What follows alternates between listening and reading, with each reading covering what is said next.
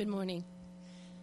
My name is Betsy Thompson, and it is my privilege to read the scripture this morning. I invite you to turn with me to 1 Samuel chapter 18.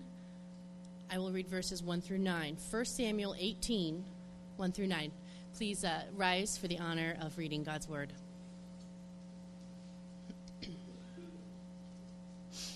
As soon as he had finished speaking to Saul, the soul of Jonathan was knit to the soul of David, and Jonathan loved him as his own soul. And Saul took him that day and would not let him return to his father's house. Then Jonathan made a covenant with David, because he loved him as his own soul. Jonathan stripped himself of the robe that was on him and gave it to David, and his armor, and even his sword and his bow and his belt. And David went out and was successful wherever Saul sent him, so that Saul set him over the men of war. This was good in the sight of all the people, and also in the sight of Saul's servants. As they were coming home, when David returned from striking down the Philistine, the women came out of all the cities of Israel, singing and dancing to meet King Saul, with tambourines, with songs of joy, and with musical instruments. And the women sang to one another as they celebrated, "Saul has struck down his thousands, and David his 10,000s." And Saul was very angry, and the saying displeased him. He said, "They have ascribed to David 10,000s, and to me they have ascribed thousands. And what more can he have but the kingdom?" And Saul eyed David from that day on. We are in our series entitled Shattered, When Life Goes to Pieces. And we are looking at the book of 1 Samuel. And as we look at this book, we see that we call it really a shattered book. And what I mean by that is this, is that it shows life in all of its messiness, with all of the decisions and decisions that people make to mess things up. We're really good at messing things up, right? I mean, we're really good at doing things, and we wonder, how could God ever use us? I remember when I was a young man, and I would hear these stories about these people of God, and I began to wonder, are they really human? It seemed like I couldn't relate to them at all. They were so far above and beyond that I wanted someone who struggled like me. And that's how it was presented to me, the stories that I would hear, sermons that I would hear as a boy. But as I got older and I started really reading the Word of God myself, I saw that the Bible really does present people in all of their brokenness, shows them in all of the struggles, choices that they make, but how God works His purposes even in the midst of our shattered lives. Even as the shards of our life are there, and we think that it's beyond hope, beyond fixing, God takes those shattered pieces and rebuilds them for the glory of His name. And so today we're going to look at an episode with two characters, the first two kings in Israel's history. We have King Saul, who is the king that the people wanted, and we have King David. And we're seeing this relationship that they have. And we're going to see that it becomes one of tense rivalry. Matter of fact, it's one of jealousy. Now, when I think of the term of jealousy, I'm reminded of a quote that I saw a few years ago about Oprah Winfrey. Now, Oprah is like trying to nail her down theologically in what she believes is like trying to nail Jell-O to a wall. Because it floats, depending on who she's with and what she's talking about. She says she's a Christian, yet she doesn't believe the Bible. I don't know how you justify those two things. You can't just choose your own adventure and put whatever label you want on it. You have to follow what the Word of God says. But she says, I rejected the God of the Bible. And she tells the story of how and when she rejected the God of the Bible. She was a girl, and she was sitting in services, and she heard that God was jealous, is a jealous God. And that really bothered her. For in her mind, jealousy is completely a wrong thing. She said, well, if God is jealous, then that's just not becoming. Then He must not be real. So she rejected the God of the Bible because of that. Now, today we're going to be delving into this topic of jealousy, and as I've thought about it, I've wondered myself, what is jealousy? I mean, can you define it?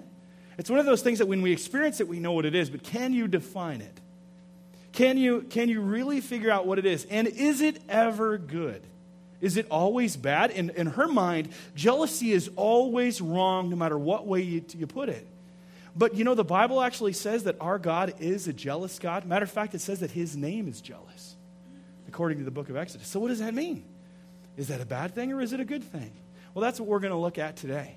We're going to see what jealousy is, that God is talking about our shattered emotions, that we're all have this tendency to be jealous of someone else. When someone gets promoted and we don't, or someone is being blessed and we don't, and we wonder to ourselves, how is it that they get that and we don't? We're jealous of them. So today we're going to talk about what jealousy is. We're going to define it. We're going to see how it develops in our own lives. And then we're going to see what God says about it and how we are to respond to that. But before we go any further, let's ask for God's blessing on our message time, shall we? Our Father, we come into your presence boldly by the name of Jesus Christ. Lord, we thank you for what you're doing in our midst, and Lord, how you have given your word to speak to the condition of our hearts. Lord, you see us in all of our messiness, and yet you still speak to us. You still love us despite ourselves. And Lord, we are grateful that you are a God of mercy, that you are the God of grace, that you are the God of hope, and you are the God of second chances. So Lord, we pray that you speak to us today. Show us the reality of who we are. Help us to understand and see the lives of these two men and the truths they are in, that we can apply the truths that are there and avoid the sins in which they are adhering to.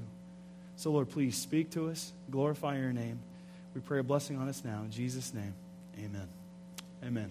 Well, whenever we use words, it's very, very important that we understand and define our terms. Sometimes in our world today, people want the word to mean whatever it means. So before we can really understand and explore what God is saying to us within his word, we need to explore this definition or get a definition of what jealousy is. And as we're getting ready to give this definition, I also want to talk about to give you a little bit of background of what's going on in our story. For those that aren't familiar, perhaps, with this wonderful text.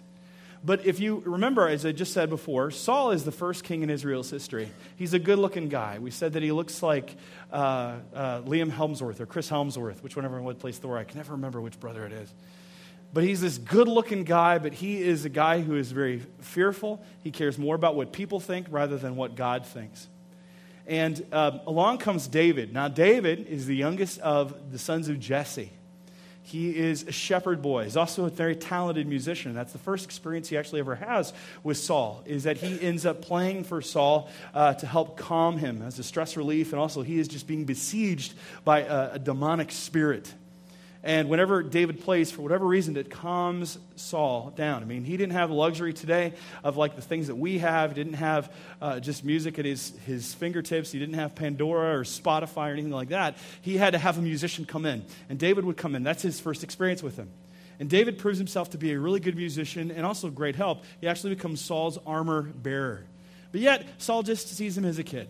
Not really sees him knowing really his name and his family and all about him. Not until David steps in to battle Goliath. That's when kind of David's coming out party, if you will. He's this 14, 15-year-old kid. He sees the entire Israeli army or the Jewish army is just fearful of the Philistines, particularly their champion, this giant behemoth of a man named Goliath, who is standing out day by day, right at the edge of, right in the middle of the valley, as the army is right behind him. He's blaspheming and calling out not just the army of Israel, but he's calling out Israel's God. And David shows up to visit his brothers, and he is frustrated when he hears this. And he says, I'm going to go to battle. I'll do this battle if you let me go do it. And King Saul, being the coward that he is willing to let a 14-year-old kid fight his battle for him. David goes out there with confidence of God, knowing that he is going to be victorious, takes his 5 smooth stones and his sling, roots it out there, casts it, and totally comes at Goliath, casts him, hit him in the head, knocking him down, and then killing him, and then cutting off his head. This isn't a G-rated book story, by the way. It's very graphic in how it describes just what happened there. But it was showing that David is this champion. And Saul is overjoyed. It ends up the Philistine army ends up there was a battle that ensues, and Israel wins and defeats the Philistines. And now we enter into this episode where David has befriended Saul's son Jonathan. It says that they're good friends. We just read that. They become really close friends. Jonathan sees the hand of God on David, is fully supportive of him. And Saul, though, is not so much. Saul is at first kind of delighting in the victory until they get back, and all these ladies come out dancing with tambourines and singing and their string instruments, and they're shouting. They give Saul first billing, like, way to go, Saul! Yeah, Saul, you're the king! You know, you've killed your thousands! Woohoo! But David, tens of thousands! David, you rock! You know, he's a rock star. And Saul's like, wait a minute, he's getting more praise than I am. I mean, I got first bill, but he's getting a lot more praise. And there's this, it says that he eyes him from that day forward. There's this animosity ends into this relationship, not on David's side, but on Saul's side. And he becomes, in essence, jealous. Now, what is jealousy? I want to give us a definition to set it out for us today. Here's the definition. Jealousy is the feeling a person experiences when there is a perceived threat of loss of someone or something that is believed to be theirs. So let me read that again. It is the feeling a person experiences. It's the feeling that comes upon us as humans when there is a perceived threat. A perceived threat means that the threat might be real or it might be not real. And that's what we're going to see. That will determine whether it's good or bad, depending upon whether the perception is just in one's head or is it's based in reality.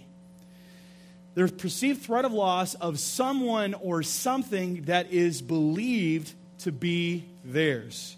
So that's what we need to see that there is a good jealousy or a bad jealousy. For example, here's an example of a good jealousy. If a husband is at a group or get together and he sees his wife talking to this man who is obviously flirting with his wife, there's going to be feelings overcome him. Now people say, well, is it justified or not? Now see, he's perceiving that he could have a threat of loss of his wife's affections.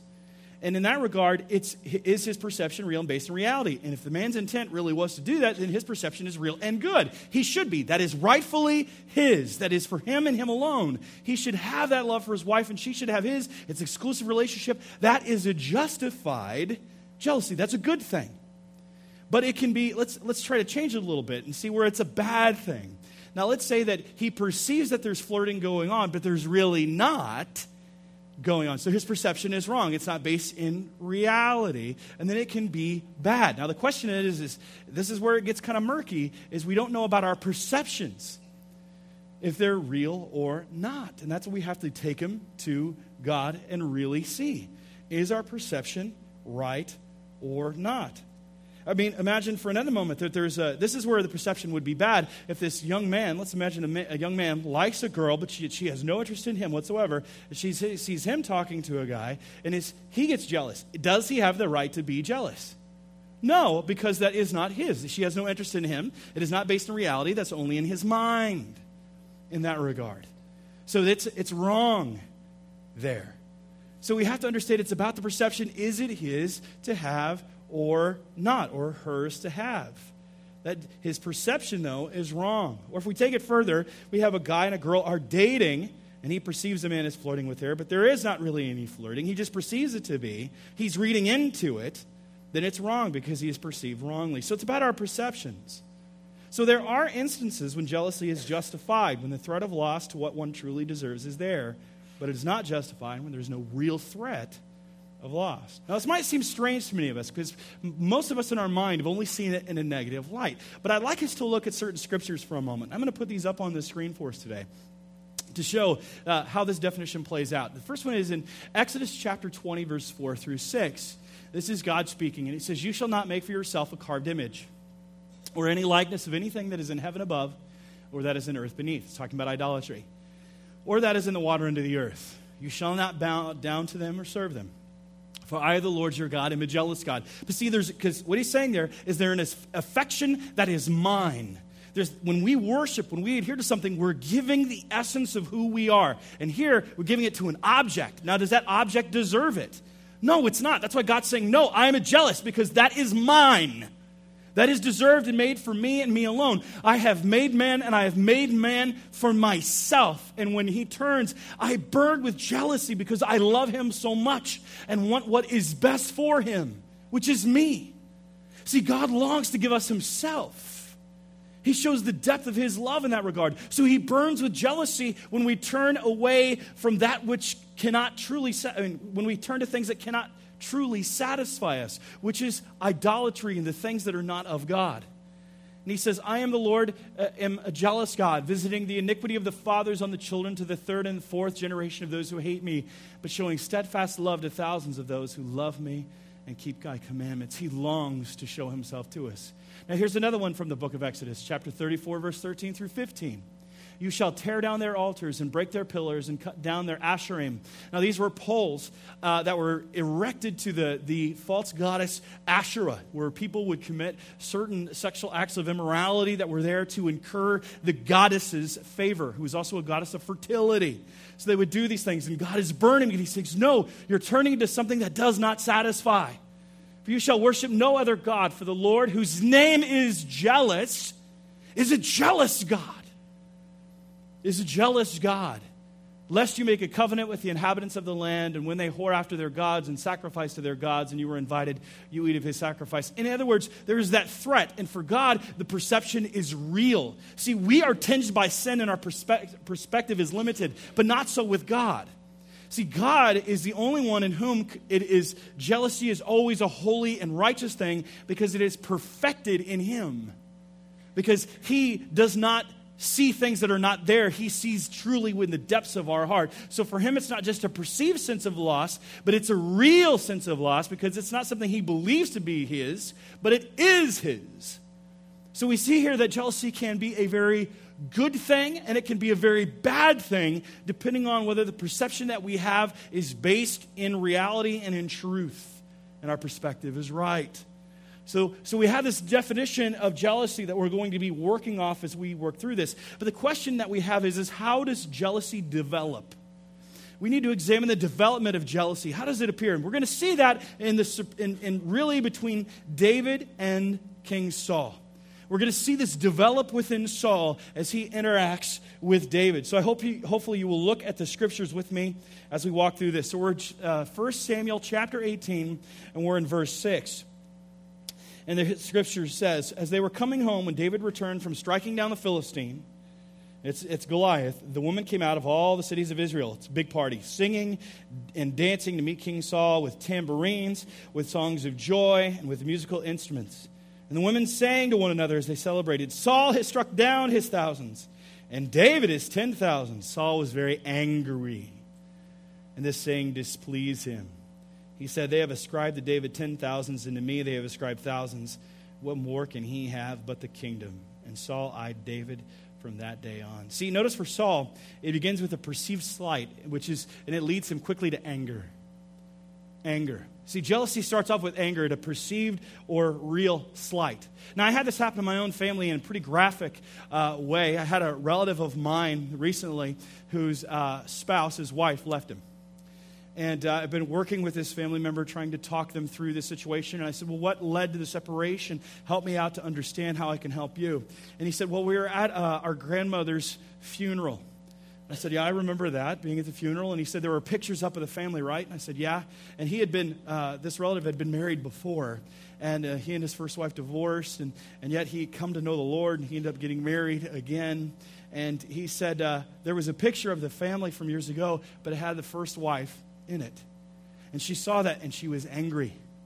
She was jealous. First, she's angry because she perceives a slight. Like, why did you do that? She thought it was intentional, but it wasn't. It was just a step of ignorance on the family. They didn't mean to cause such a hurt by that. But she held that in because she said, that's rightfully my place. Why did they do that? They must not want me to be a part of this family.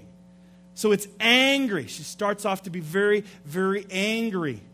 And it leads much further and escalates. And we see that actually with Saul, that he has anger. They're giving him this praise. I've been slighted. Have you ever been slighted before?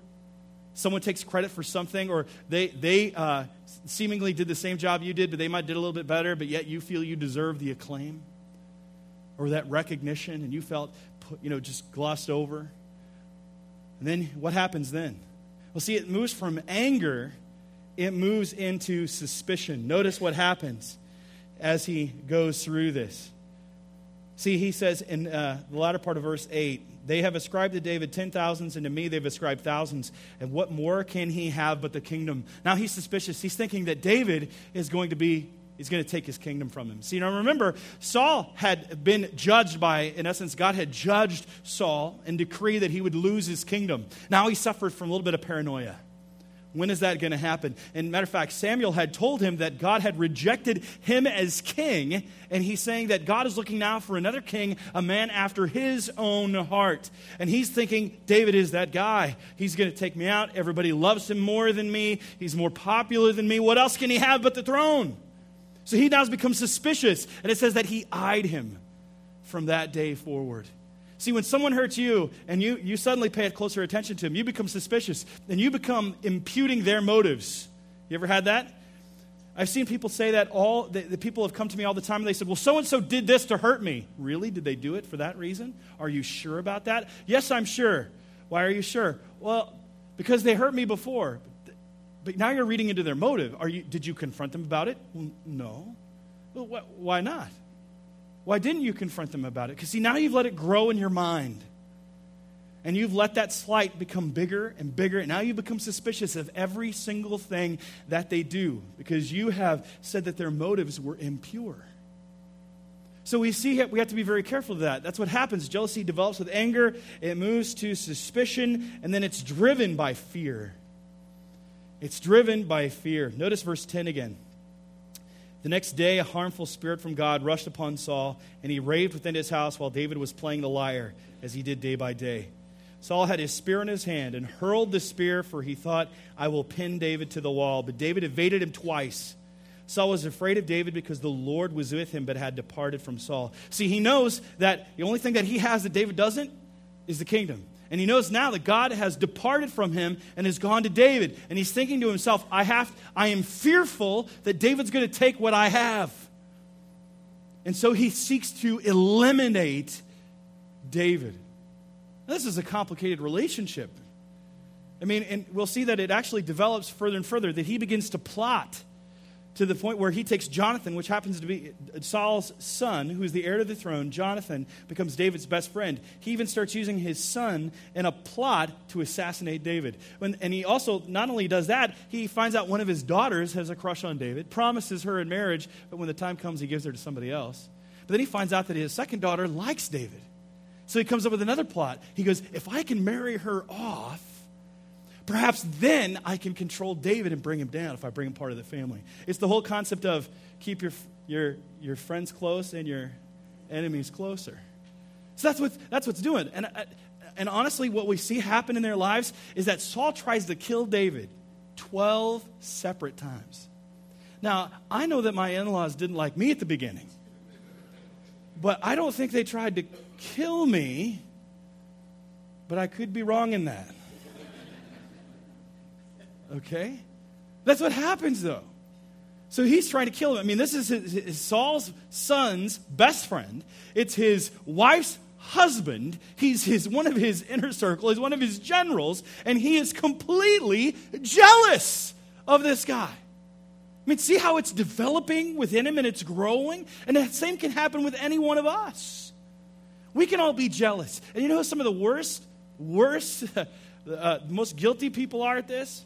I hate to say this, but pastors, Christians, because we can mask it in godliness and a concern for others, like, oh, you need to pray for this person. We're trying to bring him down and using spiritual language to do it. Where we pastors can become suspicious of one another when someone else's church is growing and theirs is not, or they're receiving acclaim and you're not. Become suspicious, become fearful. It's driven by fear. But then it leads to hatred. It leads to hatred. Now let me ask you a question. Who do you hate? You have one person in your mind. Some of you might have a dozen. But there is somebody that you can't stand. You hate them. Why? Why? Why do you hate them? Is it because you're jealous? Is it because they've gotten more than you? Have they hurt you, or did they really hurt you? See, that's what Saul, he leads to hate. He has to eliminate it. He's so afraid. It's driving him. It's driving him. He becomes paranoid and fearful. And see, what happens with fear is that the devil takes our fear and he amplifies it in our imagination. And that becomes to rule us when our imagination gets out of control.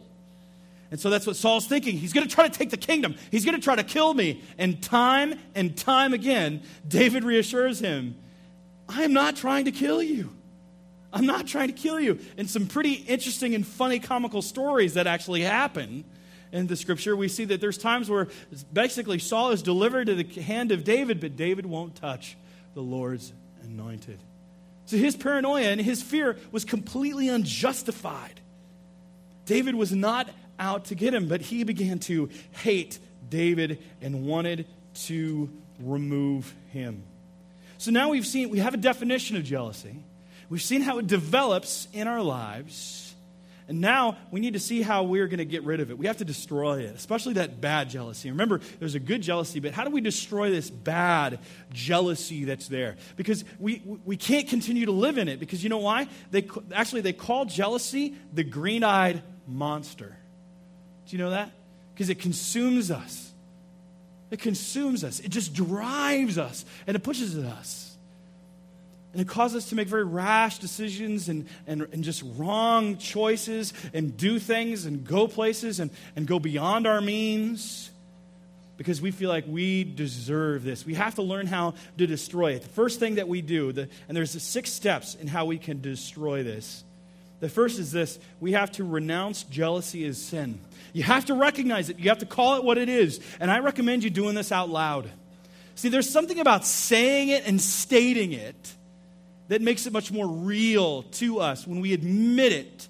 It's not just in our heart. We don't try to rationalize it anymore. We don't try to excuse it. When you state it for what it is and all of its ugliness, there becomes a freedom that happens.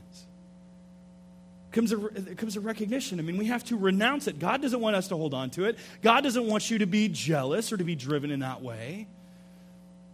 God wants you to be content with what He has given you. So we have to renounce it when it comes to us. Secondly, we have to remember our rival in prayer. So I'm saying we have to pray for those that we are jealous of and that we have issue with. Now, some of you are like, I will pray for them as the psalmist prayed. It's an imprecatory prayer. I am praying that God would bring curses down upon him. All right? And we think that to ourselves. I pray that God will take them off of this earth and do it now. All right? And we think that. But that's what he's saying there. He says that we are to pray for one another. As a matter of fact, Jesus talks about this. Jesus lays it out for it in book of Matthew chapter 5.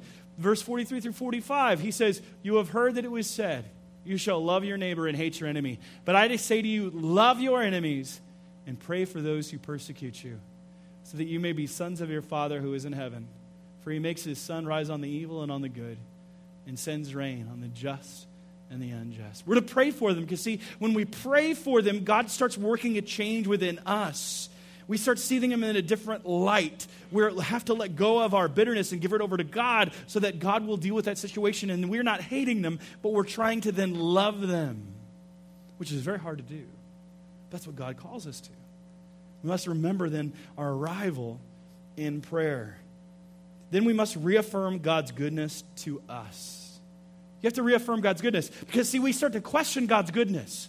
We wonder why God blessed that person and not me. God, why did you give this person that and not me? Why did they get that house and not me? Why did they get that car? Why did they get that promotion? Why did I get glossed over? Why did they steal my ideas and they get approval and yet I'm the one that's suffering? Why?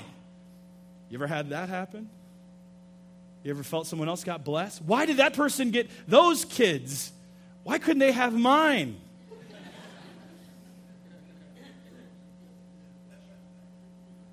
Why do we do that? So we ask these questions, and really what we're denying is the goodness of God. That's what Eve did, remember?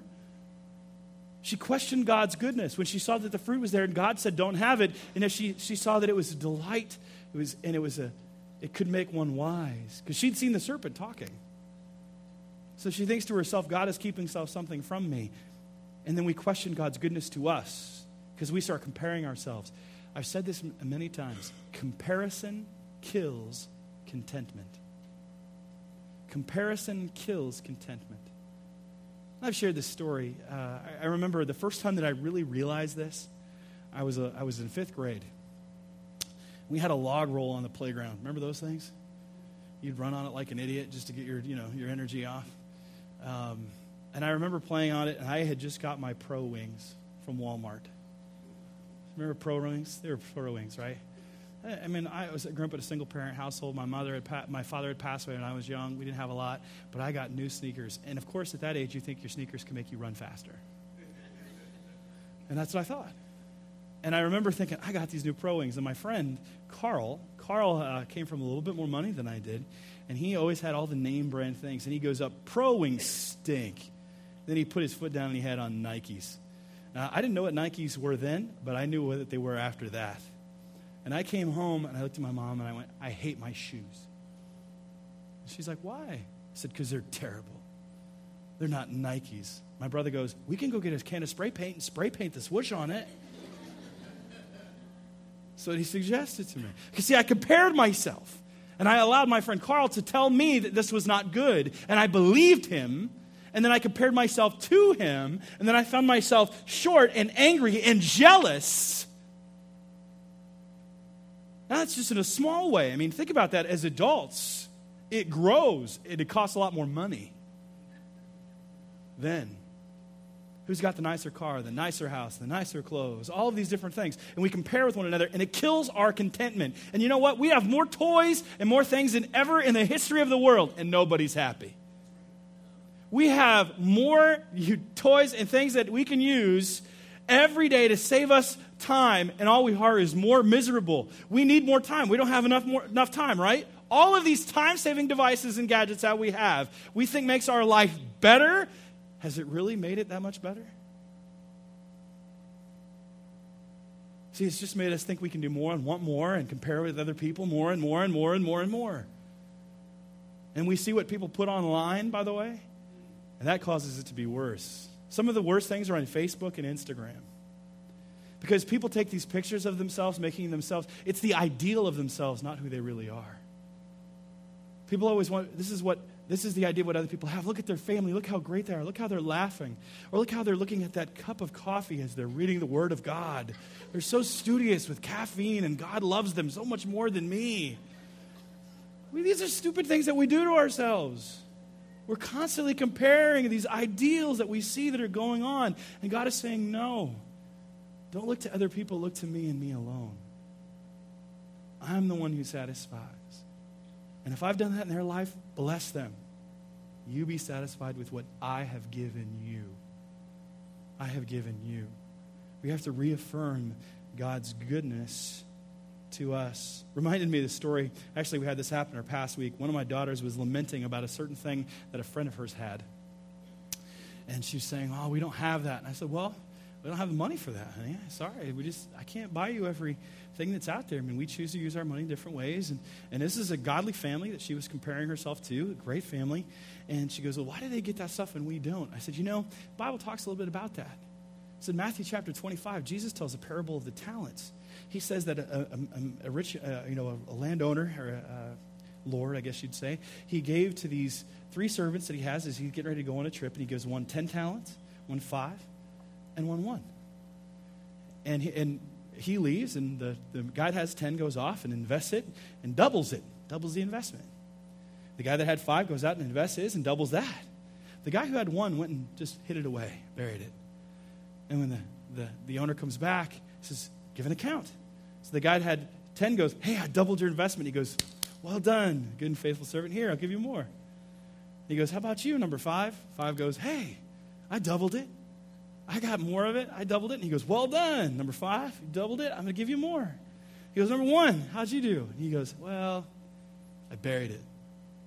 And he's like, you wicked and lazy servant. Take that away and give it to the man that already has 10. Now, what's the point of that? I mean, yes, it's talking about God's kingdom, most of all, but it's also saying that God has blessed us all in different ways with different abilities and different talents.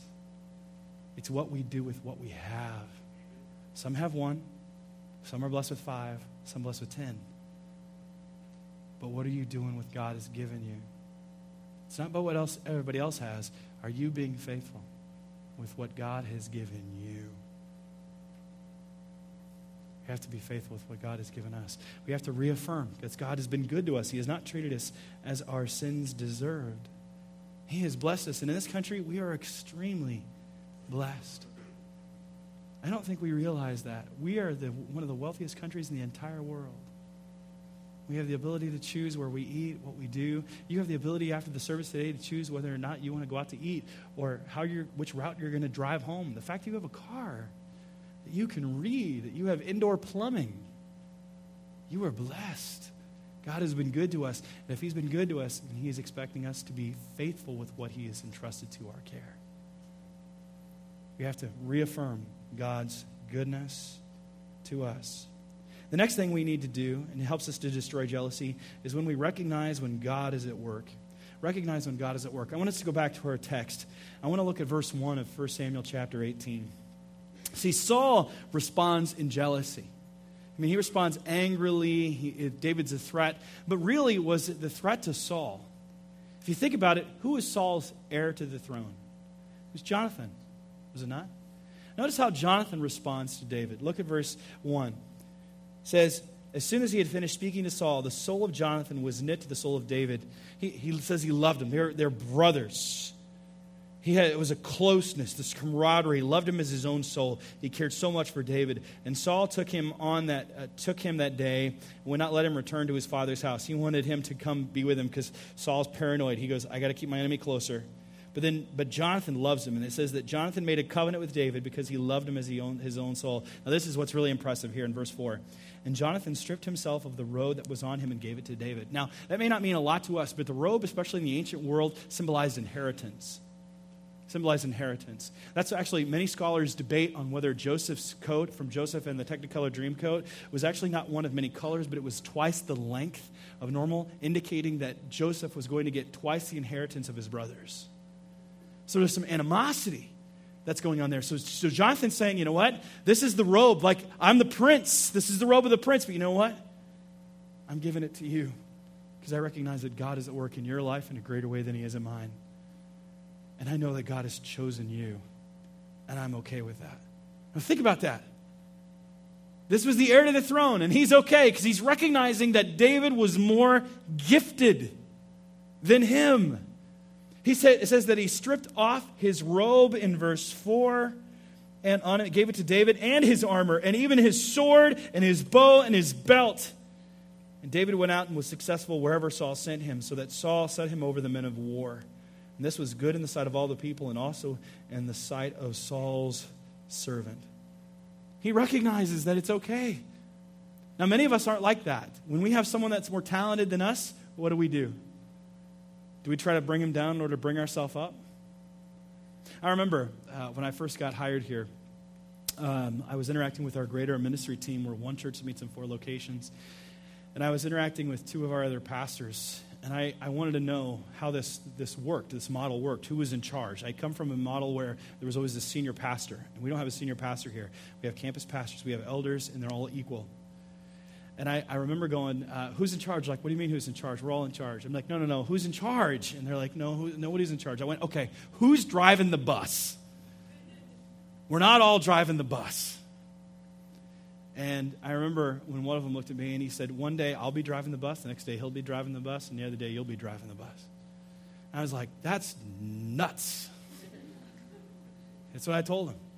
But there was a part of me that wanted to be the boss. There's just that part of you who wants to drive the bus, wants to be in charge. And I remember sitting in a meeting with these guys, and I saw their heart, and I saw the sacrifice, and I saw the stuff that they dealt with, and how far they were willing to go to meet with people and shepherd them and love them and care for them. And it wasn't for them about power. It was about loving people that God had given to them. So I stepped back, and I remember one of them came to me, and he goes, wait a minute, what was all that talk about driving the bus? You don't seem to care about that anymore. He goes, why, are you trying to drive the bus? And I went, I'm not trying to drive the bus anymore. He goes, what are you trying to do? I said, I'm a tourist just enjoying my seat on the bus. I'm letting you drive because you guys are driving it really well. And I see God's blessing on your lives. And you're doing it better than me. See, are we willing to always do that? I can't say that that answer I felt was good, but there's been other times in my life where it's not been good. See, it took me a while to realize and recognize when God is at work. Jonathan did. Jonathan recognized that God was at work. We have to remember that and recognize when he's at work and fully throw our support behind it. And after that, we need to rekindle God's love in our hearts. We need to rekindle God's love in our hearts. We need to ask God to help us to be jealous for Him and Him alone, not for other people. We need to pour out our heart to Him and ask Him to rekindle the love that we are supposed to have for God first and people second. It's a heart to give out love even when we're feeling empty. We need to make sure that we are asking God to just bring His love back into our heart and see things from His perspective. And then lastly, we need to rejoice that God's work will be accomplished.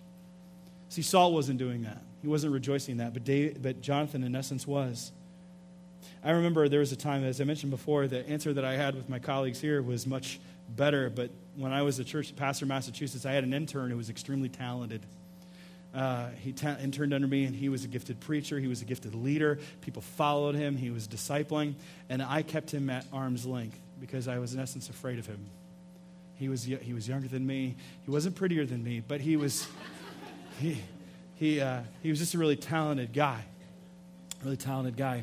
And after I ended up leaving the church, the leaders of the church came to me and they said, "Do you think he'd make a good leader?" And in my jealousy, I didn't want him to be a good leader because I wanted to be better. And I said, "I don't think that he's going to do a good job." And I said, "He's just not ready yet." So they went, took that back, and then they decided, though, to hire him anyway. And the church really grew after that. And I felt ashamed because I was caring more about myself and how I was viewed rather than God's kingdom.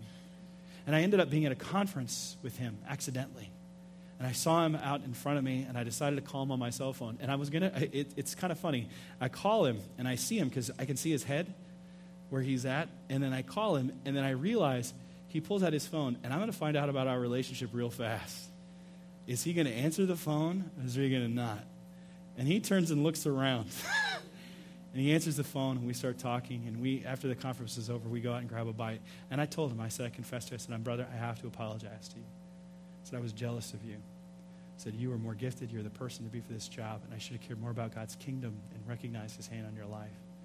And he said, "I never knew that, but I thank you for that." And I said, "It's about the kingdom. That's what's most important. I have to keep that perspective." And God taught me a huge lesson there. It's not about us. It's about God's kingdom and seeing what He has done and He is doing in our lives. We have to be careful of that. We can't let jealousy overtake us, even in ministry, because jealousy can derail us extremely, extremely fast. Jealousy can destroy our lives, marriages, friendships, work relationships. We need to make sure that we run to God, whose name is jealous, to understand what jealousy truly is, that good jealousy and the bad jealousy. We must remember that He is not jealous in the same sense that Oprah thought He was jealous. He is the only one where His jealousy is not tinged by circumstances or lack of information. He is jealous for us. He wants our heart, and He showed that supremely through His Son, Jesus Christ. That God would humble Himself by assuming our flesh, to coming and live amongst us. He was not far removed, but He humbled Himself to take our sins upon Himself. Our sins, our struggles, our sicknesses. That's the depth of His love. He is jealous for us, and He wants to show us that love so much that He's willing to make Himself susceptible to the other aspects of the creation. What a great God that we serve. He is the supreme example of love, humility, power, goodness, faith, mercy. He cares for us. And He's shown Himself supremely through His Son. God gave Him to die on the cross for our sins, that through Him that we can have eternal life. And He continually yearns for our souls and longs for us to be with Him. Isn't that a good news? That's good news. And if you're here today and yet they're wondering who Jesus is, understand that God loves you, that He's jealous for you in the good, best sense of the word. That He loves you, and He hates how you turn to sin rather than Him. That you've held on to your sin and that you keep filling yourself with all kinds of things that doesn't satisfy. And He's calling you unto Himself. He's saying, put aside your drink, put aside your drugs, put aside those relationships, put aside all of those things and addictions and things that are warring against your soul, and receive Me, and I will give you peace and freedom because I love you. That's what He offers today. And it's very simple, that if you confess with your mouth Jesus is Lord, believe in your heart that God raised Him from the dead, you will be saved. For it is with the mouth that one confesses, and it's with the heart one believes and is justified and is saved. Your sins are forgiven, and you become a new creation in Christ. You've been freed from the power of sin. Now, you may not be freed from that complete presence of sin, but God will help, and He'll give you His Spirit. He's given a church body to come around you to help you put to death your sinful nature and live that life that He has for you. Amen. Amen. Let's pray. Our Father, we come into your presence knowing that you are jealous for us. And Lord, help us to put aside our jealousy, that bad jealousy that keeps us from becoming the people that you want us to be, that imprisons us and keeps us captive and wars against our soul. Lord, may we seek the betterment of others. May we seek the growth of your kingdom, even if it means loss to ourselves. Because it's not our name, Lord, it's your name that needs to go forth. Because your name is the only one that can save. It's not about our egos or about who we are or getting our name up in lights or getting the most likes on Instagram or Facebook or Twitter. Lord, it's about seeing you high and lifted up and seeing your name go forth, that people who are lost in darkness might see the light and life of Christ and be transformed for your glory and their joy. Thank you and we praise you. We pray that you continue to work within us. In Jesus' name we pray. Amen.